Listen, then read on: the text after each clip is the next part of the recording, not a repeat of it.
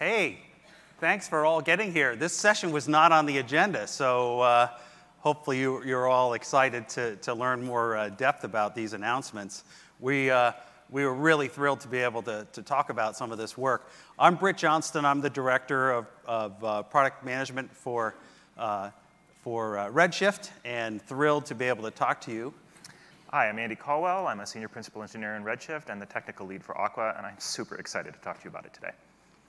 So we're going to, in our session today, we're going to go through, really unpack the announcements, the two major announcements that we've talked about in the major keynote yesterday.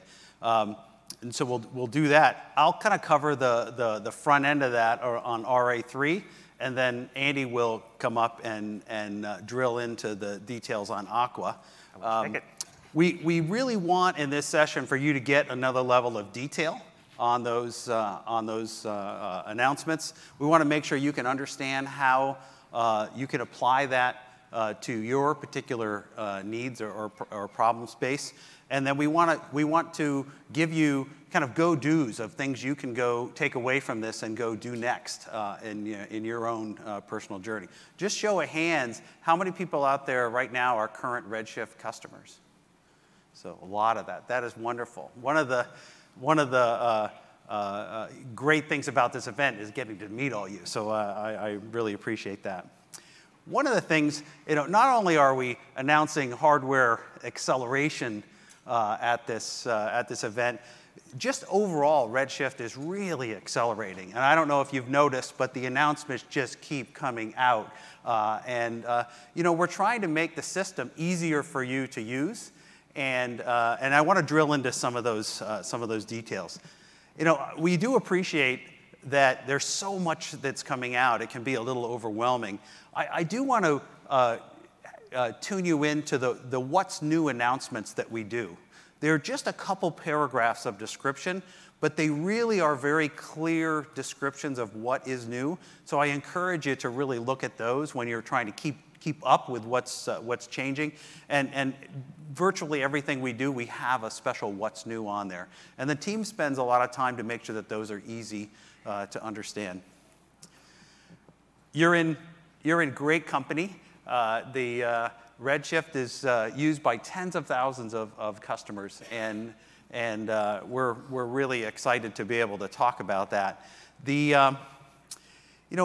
As a collective, we process with Redshift exabytes of data every day. It's amazing how much information is flowing through these systems.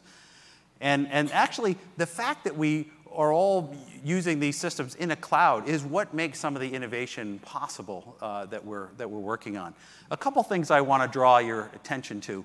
One is that from a Redshift perspective, central to our strategy is supporting your needs to build a data lake.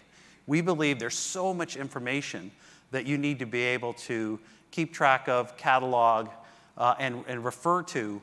Some of it is not the stuff that you need to run your everyday business. Some of the stuff is reference information that you may need in the future. And making sure we build a system that allows you to reach out and access that data, whether it's in the Redshift system itself, whether it's in S3 in your data lake, or whether it's even in other systems. That is fundamental. So that data lake support and integration with other AWS services is something you'll continue to see us improving. Performance is what our number one factor we want to make sure we deliver to you as a service beyond base security, building a secure platform. And we don't compromise in any way performance. So all the decisions we make are really around maximizing performance, and we won't implement something that doesn't improve the performance of the system. So there's a very high bar for new capabilities. At this point, and we've done measurements this week using all the code that's currently in production across all the cloud vendors, Redshift is 3x faster, at least 3x faster than all the other solutions that are out there. We're really proud of that. It's something we work really hard on. And that's something that we look at every day. We have a team that constantly monitors how that's doing. And in fact, it was kind of exciting. The minor changes that we made even in the last week actually sped things up even more. And so it's fun to be able to see that, and it's great to be able to share that. Making sure we deliver that performance at the absolute lowest cost is also important to us. We're constantly trying to push cost out of the system to make sure that you can do as much as you can with your analytics dollar. We want to make sure that the system is easy to use. You know, this is an interesting change that's evolved over time. When we first brought Redshift onto the scene, it was pretty understandable that you were going to have a fairly healthy administrative process for that. That's what we were all used to. But what time has really changed, and the expectations that all of you have, is that we make it even much easier to use, and we're constantly pushing on that. At this point, we've got advisors for almost all the tuning kind of parameters that you might have. So you can go in, and we've got expert systems that are monitoring those systems, machine learning models, and they'll tell you how to improve your system. And it's pretty straightforward to be able to take advantage of that. Making sure we scale is also important, and we'll touch a little bit more on that. But making sure you can have an elastic system that can scale both in terms of the amount of data that you need, but also in terms of the number of queries and the number of users is paramount. We need to be able to let you grow with your organization's need. The foundation that we build all this on is security, and making sure we provide integration with all of the AWS security features that are out there, making sure we're compliant with all the various regulatory certifications that you need to be able to put your data into Redshift is vital to us. So hopefully those summaries gives you some context for that. I do want to pull out an aggregation of a lot of really cool things that we've done just in the last 6 months has led to 2.35 times speed up of Redshift. And this is create a cluster, load some data, and start asking queries. No tuning, no nothing. That kind of level of speed up. And a lot of that is because of the techniques that we're using. We're shifting the techniques from things that require tuning to things that don't. And those are exciting. A few of them here. We'll talk a little bit more about our encoding. That helps speed things up. Using interesting techniques around Bloom filters and query techniques to make those fundamental query operations more efficient. Getting a more sophisticated planner. In fact, central to the announcements we did around federated query is the fact that the query planner is getting really smart. It knows how to take advantage of not only Redshift's internal capabilities, but also other engines' capabilities. We've evolved our statistics mechanisms to where rather than requiring a full scan of data, they can do subsets, basically statistically valid subset of data, and build statistics off that. So we're able to be more efficient in that processing. Anyway, I wanted to illustrate this so you just get an idea of some of the things that are built into the system. You don't really have to do anything to take advantage of this. This is just what you get out of the box. Now, if we take all those innovations you saw and we put them kind of on a timeline and sort them by different capabilities, we've been spending a lot of time on performance and scalability, ease of use, and our data lake integration. The two that we're going to focus on here today is the RA3 and Aqua. And so we want to drill into that in more detail. Before I do that, though, I want to talk about a few technologies that I think are central to what we've been doing. And the Aqua talk is going to build on top of these. So let's talk about these a little bit. The first one is encoding. You know, encoding data is not a very exciting topic, and it's actually surprising that we can innovate so much on this. This is essentially how we take a piece of data and turn it into bits that we put on a disk. Well, it turns out by looking at this problem again in the context of modern hardware, we've been able to build a better encoding model, and it's really significant. You can see here that over other techniques, significantly less storage is involved. So we're able to essentially compress out up to 70% of the data of already established techniques that are good. And that's pretty shocking. To be able to get 60 to 70% compression on top of what's there is really great. So that means that over time, storing data in Redshift, actually, it gets smaller and smaller as we get better at that. But it also, not only did we get more compression, but we actually sped up the system. And the way we did this is take advantage of effectively hardware acceleration, not with specialized silicon, but using what are called the SIMD instructions that are part of modern processors. The modern processors are adding these additional instructions that let us perform parallel operations on data. And taking advantage of those really specialized instructions lets us do that. So that thinking of looking at hardware, understanding how we can take advantage of it, is something that we've been looking at for a while, and it's what really led us to the evolution that brought us Aqua. So I wanted to give you that as a first point there. The next one is around federated query.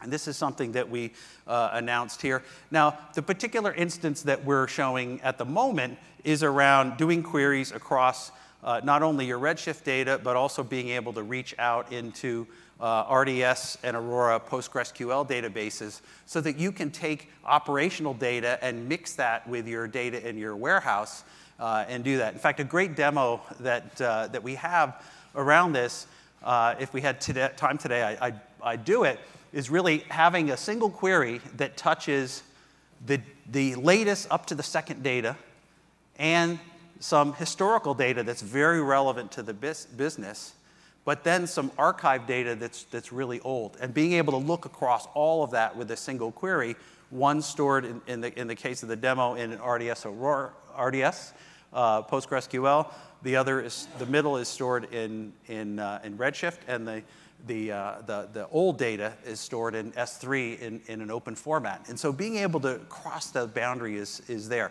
But having a query engine that can deal with that kind of complexity is fundamental to what we're doing. And leveraging that technology is something that's in what we're doing as well. Another important technology, and this is something we actually announced last week, but are really emphasizing here, is materialized views. I think this is really important and something that we're going to build on. Essentially what this does is let you define a view and then pre-compute the results of that and maintain that. What that means is a very complex query, we don't have to execute it every time and collect all the data and do all the processing. We can instead do that once and then reuse that over and over again. So materialized views and the rich implementation that we have, really richer than any other system, allows us to have very complex join processing in there, very complex filtering and aggregations, so that the complex query can have have really useful data set.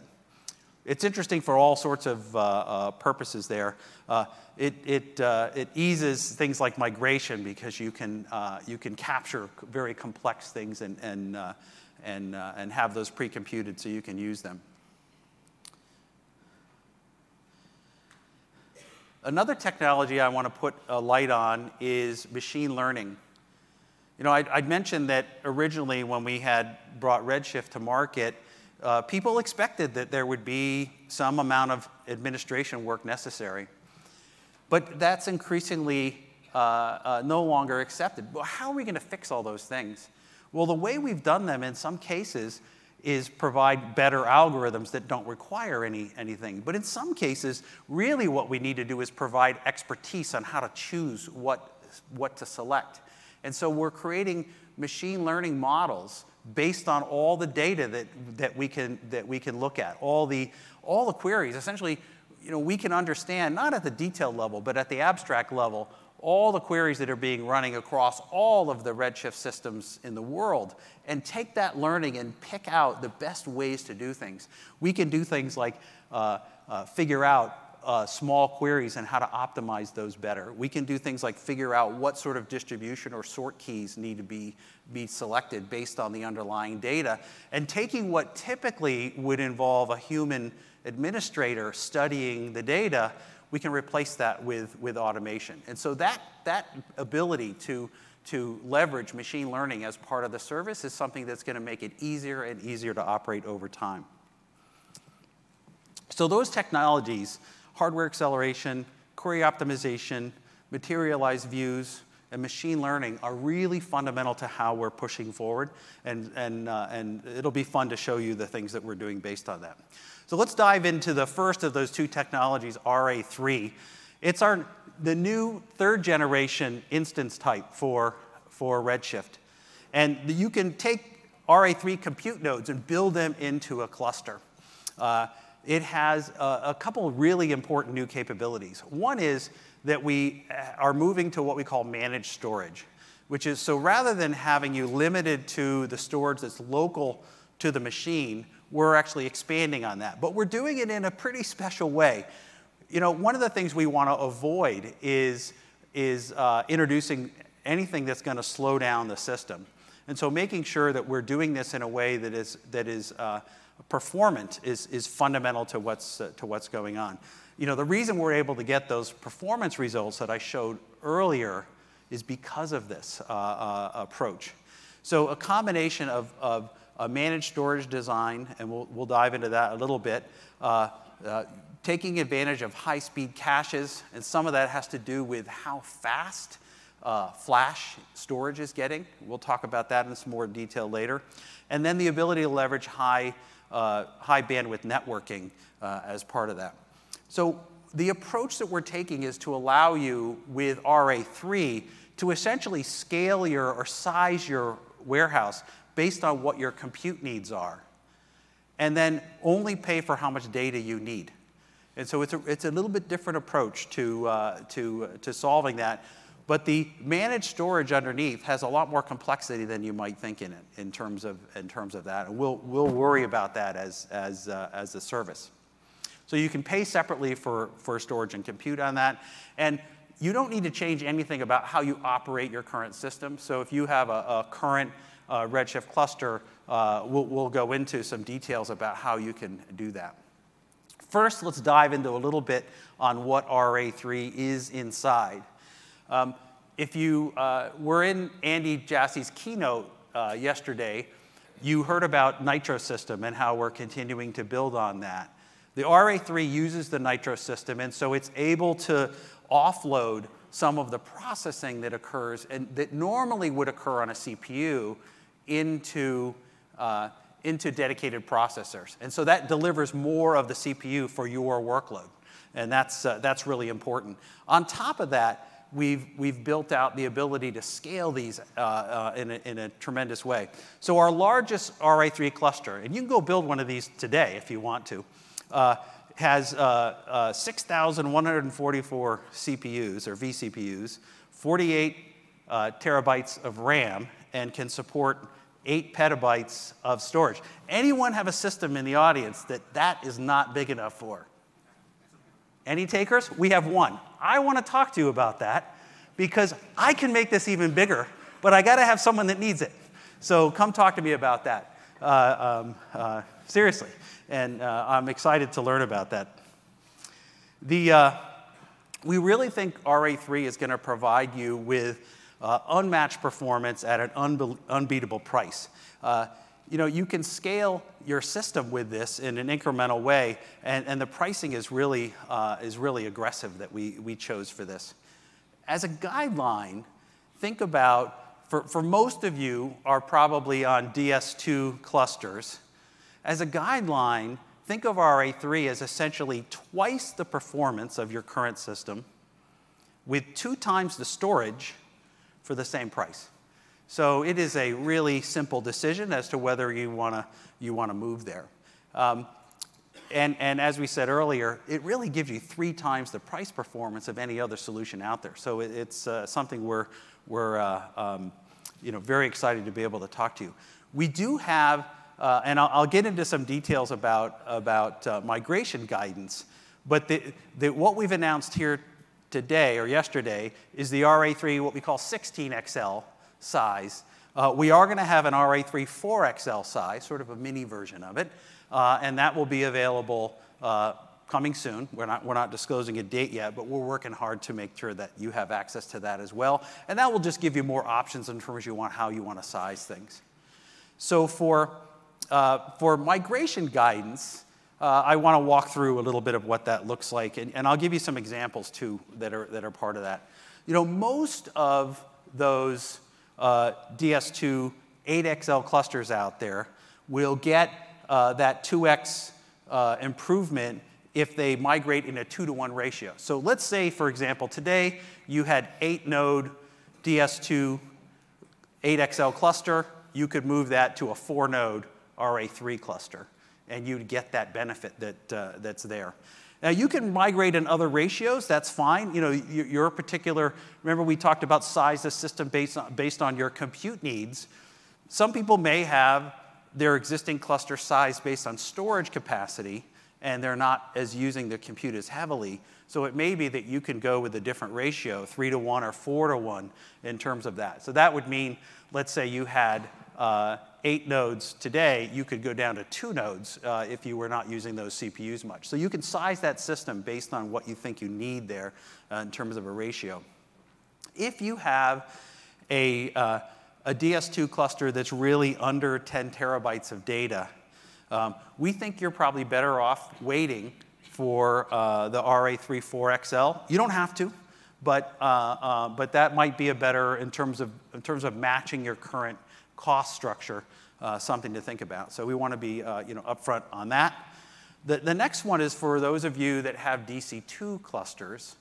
If you've got larger DC2 clusters, and often those are pretty constrained in terms of their storage capacity. So if you have a larger DC2 cluster, you can potentially really benefit from that by expanding to RA3. Now, our general advice is doing that in a 3-to-1 ratio. So let's say you had 9 nodes today, you go to 3 nodes in your system as a ratio, and that will give you price equivalent system. Generally, the performance should be slightly better to similar in terms of overall, but you'll have 8x the storage capacity. So the limit that you're probably fighting today on DC2 is storage. That goes away. 8x is a pretty big improvement there. Now, the reason it's not as big of a difference performance-wise at this ratio is the DC2 is a pretty great processor. It's dense compute, right? So that compute ratio that's in there, the amount of compute per dollar, if you will, is pretty good. And so you're not going to see a huge performance improvement in terms of query performance. You will see massive improvement in your storage capacity. So that's something to keep in mind. Again, if you have a DC2 cluster with 5 to 10 terabytes of data, you might want to consider staying on DC2 for now, and we'll update you as we get more information on the RA3 4XL that we talked about relative to that. We're not ready to get into the advice on that. So you've gone through, you've made your decision that you want to migrate. I hope everybody here is thinking about that. And what does that mean? Well, it's actually really easy. Essentially, all of the formulas we talked about here, you don't need to worry about memorizing those. They're all built into the console. So you point the console at an existing system. It will recommend what you should migrate it to, and it will step you through that migration. And you can do it 2 major ways. So restoring from snapshots, the easiest and the fastest, and that will take the data as rapidly as possible and build a new cluster. That's the preferred way by many people. If you want to kind of start over from scratch and load the data directly and essentially relay it out on the system, you can use the classic resize approach, and that will give you that. That retains the full flexibility of elastic resize in the system. So there's something, if you're sizing your system a lot, or changing the sizing a lot, or adjusting the sizing a lot, then that's something to consider. But for most people, doing a restore from snapshot, that will get you up and running really quickly on that system. So that's the consideration on migration, some guidance there. And remember, the console has that all built in. So you don't need to take notes, or you just fire up the console and look at that. So for real world experience, I want to give you some examples. And these are real customers, and they took their systems, went through the process of migrating, and ran their workloads and did some comparative performance analysis on that. So moving from DS2, maintaining the same cost, but getting much better performance, which was our sort of fundamental goal there. We had a customer move from 14 nodes of their DS2 system to 7 nodes of RA3, and their experience was 2.1% X faster performance on that. Pretty happy with that change, because there was no price cost, right? They just got double the performance at the same price, which was exciting. Different customer moving from DS2, they had a really ETL-intense workload. And one of the benefits of RA3 is because of that high bandwidth networking capability through that system and the ability to offload processing in moving network traffic in the system.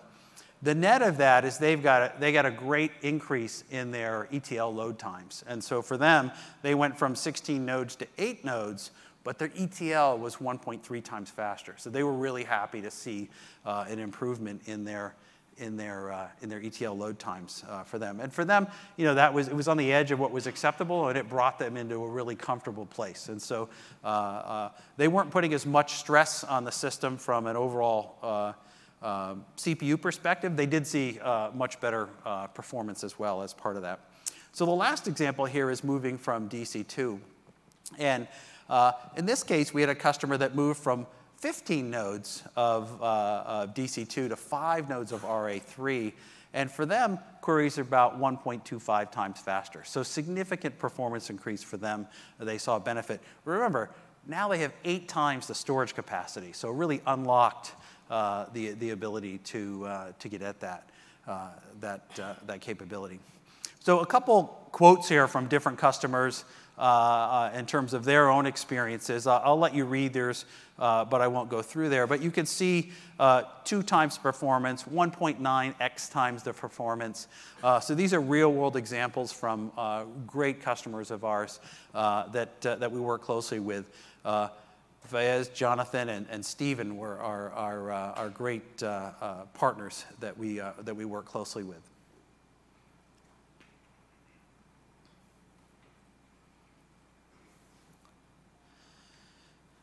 I want to share, I talked earlier about RA3 brings managed storage to the table. And I want to share a little bit of our vision about this.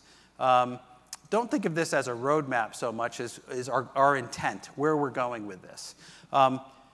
We think based on hardware acceleration, we can build managed storage so it can scan data faster than a CPU can. So that fundamentally unlocks some new capability. So we're trying to take advantage of that. We think we can get to a point where turning on a new system, pausing and resuming systems can be completely instant. And so we're excited to work on that. We want to build a system that's auto-tiered, so the temperature of the data as it moves, it moves between the systems. And what that really does is let you optimize your cost. Right? If we can minimize the amount of really expensive componentry in the system, we can keep the price of the system low. And so we want to be able to take advantage of that and optimize it, as I talked about, for networking and flash. So hopefully that gives you a little deeper dive into what RA3 is about. Hopefully you have some confidence to go and look at the console and look at migrating your system as part of that. But next what we want to do is have Andy come back up on stage here and drill into Aqua and tell you about that. So I'll turn it over to him. Thanks, Britt. Hi, I'm really excited to be here and tell you a bit more about Aqua. So the RA3 that Britt just talked about, we think this is a really substantial step forward for Redshift. It expands the performance envelope of what's possible with a cloud-based data warehouse, and it introduces a new degree of flexibility to be able to trade off, rapidly and dynamically between the amount of compute and the amount of storage. this is pretty excellent evolution, but it's really the start of Redshift's evolution and not the end. So I wanted to take the rest of the time today and talk to you about what's our next step there and where are we headed. So as we started thinking a little bit more about data warehouses and data lakes and how to combine them, a lake house, if you will, we sort of looked at the architectures of traditional data warehousing and thinking about what's really there, what are the trade-offs this presents, and what can we do? And traditionally, there's basically two ways of building a large-scale data warehousing product. You have the one approach, sometimes called shared nothing, where you attach fast local drives into each of the compute nodes of the cluster, you hydrate the data there, and you execute off that. And this allows you to get really as much of the performance of that fast local storage as you possibly can. So it's great for speed, but potentially at the expense of scalability, and particularly dynamic scalability. And the other approach is to take your storage and put it in a large, possibly multi-tenant, network-attached storage system, and then run off of that. And this gets you a lot of flexibility, right? I can very easily independently scale my compute and my storage, and that's awesome. But now I'm moving all my data over the network. And so this presents a potential networking bottleneck. And so as we were looking at these, we were wondering, what can I do? How can I get the best of both of those worlds? Is there a way to do something better? And in designing something better, we had a couple of key design requirements that we felt like we really must adhere to. And the first was performance. We hear a lot from customers that they really value Redshift's industry-leading performance. And so any solution we would present would have to preserve that or double down on it. And the second is scalability. Everybody's got rapidly growing data volumes. Andy talked about in his keynote yesterday the new scale of data. And so we felt like we needed a solution that will support both of those. And I think we've come up with one and maybe done even a little bit better than that. So I'm really excited to talk to you today about Aqua. Aqua is the advanced query accelerator for Amazon Redshift. Aqua is a new distributed, hardware-accelerated caching execution layer for Amazon Redshift. Aqua enables Redshift to run up to 10x faster than any other cloud-based data warehouse. It is 100% compatible with Redshift as it exists today, because those are Redshift clusters sitting at the top of that diagram. Onboarding to Aqua is trivial. If you have a Redshift RA3 cluster, you're using your Redshift cluster, you've loaded your data in it, you're sending your queries there, you do exactly the same thing with Aqua. It's completely managed by Redshift and by Aqua. So there's no change at all in workload, there's no change in schema, you don't have to change your queries, you don't have to do anything but turn it on. And with that, you get unparalleled performance with your Redshift RA3 cluster. So the RA3s are available today. As Britt said, you can launch the ginormous 128-node RA3 cluster now if you'd like to. You can sign up for a preview of Aqua for your RA3 cluster, and we'll go GA with that mid-next year. So I want to take the rest of our time and sort of dig in a little bit, peel back the covers a bit and talk to you about what Aqua is, how it works, what runs in there, and see if we can get a little more understanding of what our roadmap for this kind of disaggregated compute and the roadmap for data warehousing at Redshift. So I mentioned before that we've got these sort of two approaches, the sort of local disk and the network-attached shared disk, and there's a speed and performance trade-off in there. And hybrids are definitely possible, right? The RA3 is a hybrid, and it provides pretty great speed and pretty good flexibility. But Aqua is sort of a next step in that direction in really taking the managed storage that comes with the RA3 and kicking it up a notch. Aqua is a push-down hardware-accelerated caching layer. It stores your data in fast SSDs that are locally inside each node in the Aqua layer. But it's not really a caching layer, and it's not really a storage layer, because that's not how it's used. So in the traditional sort of network-attached storage model of data warehousing, your data sits in the big warehouse, and every time you need to process data, the cluster says to the storage, please give me table A, or please give me this block from some column of table A that needs to be processed. And that data goes from the network-attached storage over the network into your compute cluster where you process it. And that's the inefficient part. That's the middle part where you're sending all the data from where it's stored to where it's computed. And that's the potential bottleneck. Even with the super fast enhanced networking that AWS has announced, that's not nearly as fast as the drives can produce data or the CPU can consume data. So we needed a solution to that. And that's really the key differentiator between Aqua and any of the architectures, the macro architectures for analytic warehouses. We're not pulling the data over, we're sending the computation to the data. So Aqua isn't really a caching layer, even though it caches data, because it's not used like a caching layer. It doesn't have a storage-like interface. It has a functional interface. It has a computation interface. So if you think about what your analytics systems are doing, analytics platforms are needle in haystack finders. They are summary and grouping generators. They take enormous amounts of data, and they find the bits you care about right now, or they compress and aggregate those bits into something smaller. And finding needles in haystacks and generating summaries, these are compressee operators. These are data filter operators. The data that goes into that part of your query is much, much bigger than the data that goes out. And the part of query execution that we're talking about here is the scan and the aggregate. And if I look across Redshift and do some sort of fleet-wide analysis, what we see is that there's a 10-to-1, sometimes as much as a 20 or 30-to-1 ratio of the data that's going into those filters and compressors, the scan and aggregation operators, versus what's coming out. And that's our opportunity to do something better and build a disaggregated computing structure. So when you send a query to Redshift, Redshift automatically determines what's the scan and ag part, what's the data reduction operator, and it sends that as a subquery over to Aqua.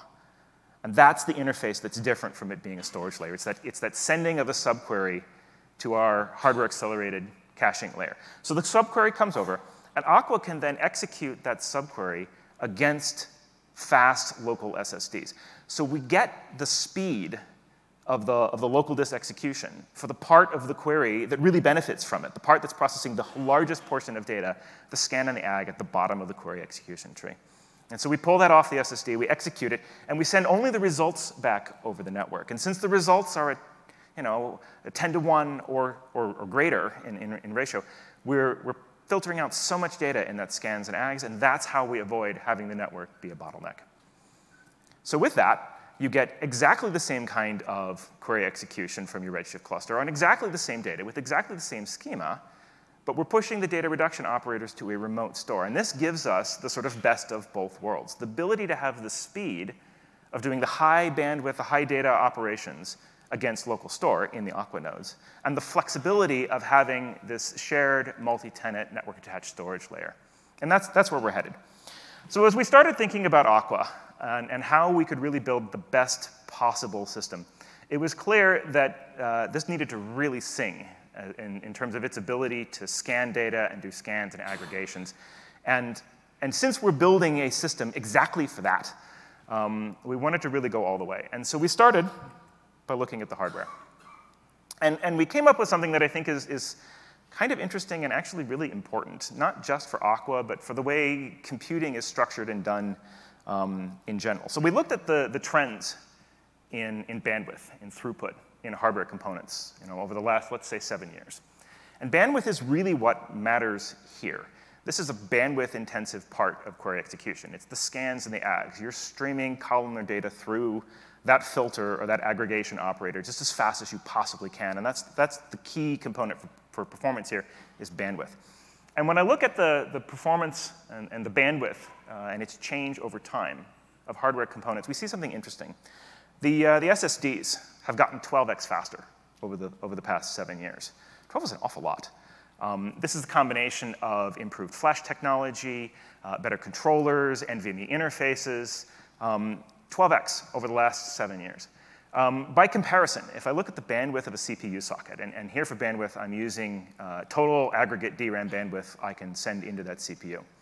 The bandwidth of the CPU is only up 2x over that same 7-year fan. So we have a factor of 6 in terms of the growth rate of throughput of these components. Essentially, SSDs are getting faster, much, much faster than CPUs are getting faster. And for a variety of business and technology macro trend reasons, that's not going to change. This gulf is going to widen. We are not the first or the only company to have observed this. But I think in some ways, we're uniquely positioned to be able to take advantage of this. This observation that drives are getting faster, much faster than CPUs are getting faster, is the thing that's motivating computational storage, which is an industry buzzword. It's being used a lot by various venture capitals and component groups. But it's not really had a huge impact on what end users are doing today. And so when we're looking at this, we felt like this was our opportunity to take this observation and turn it into something that we could deliver to customers and really affect what people do with their data. And the reason I think we're uniquely positioned to be able to do that is that when you move computation, and that's really what computational storage is about. It's about fixing this gulf by taking the computation from the CPU and shoving it as far down inside and close to that storage as you can possibly get. When you do that, you change the interface. This no longer just looks to the rest of the system like a storage device. I put my data here, I get my data back. It now looks like a computation interface. And when you do that, I haven't just changed this component. I have to change its device drivers. I have to change the way it's mapped in the operating system. I have to change the application that's running on top of it. And so doing this effectively and really getting the benefit of those super fast SSDs requires engineering all the way across the stack. And so that's what we did with Aqua, actually. We built a completely custom node, ground up. We're leveraging the AWS Nitro chips to do hardware-accelerated compression and encryption, decompression and decryption.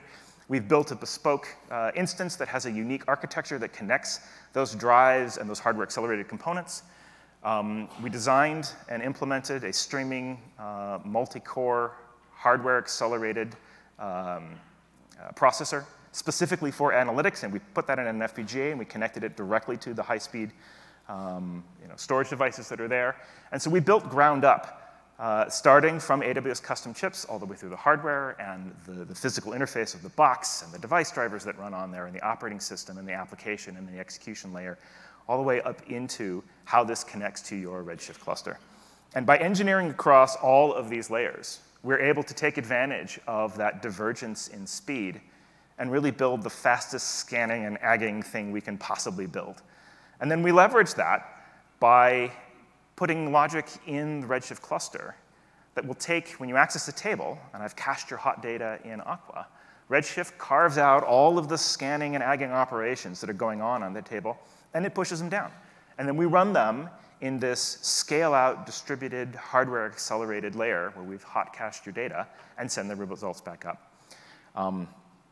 And so the combination there is what gets us this 10x faster than any other cloud-based data warehouse. So we think this is pretty exciting. I'm actually super excited to talk to you guys about it. And we think it will transform, really, the way that you process the very large and growing amounts of data that we all have. So one more thing. Britt talked a little earlier in the hour about materialized views as a new feature that's available for Redshift. And I wanted to kind of tie that into what we're doing with Aqua, because these fit together really well as part of a seamless whole of what we're building. If you think about what a materialized view is, Redshift's materialized views can handle joins across multiple tables and aggregations and things like that. And you're taking a complex query that runs big joins, or whatever you're doing, and you're incrementally updating and producing a table. And then when you execute on that table, what are you doing? You're doing a scan and an ag. Well, Aqua is really, really great at scans and ags. So these two work together really seamlessly. We can incrementally do your complicated joins and then hardware accelerate the scans and the aggregations that happen on the resulting data. So I think this is actually a really exciting combination. And it's a sort of glimpse into our vision for the future and how we take Aqua and what it's really great at and then tie it into the rest of the Redshift system. So I would encourage you to sign up for the preview of Aqua on your Redshift RA3 cluster. So. All right, so just summary, a little bit about what we've covered. So hopefully you've heard and understood some details about the new Redshift features, about the RA3, and about the Aqua system that we've just announced this week. I hope this helps you understand what our technology vision is for where Redshift is today and where Redshift is going, and how that can tie into your plans for data warehousing and data lakes. So thank you very much.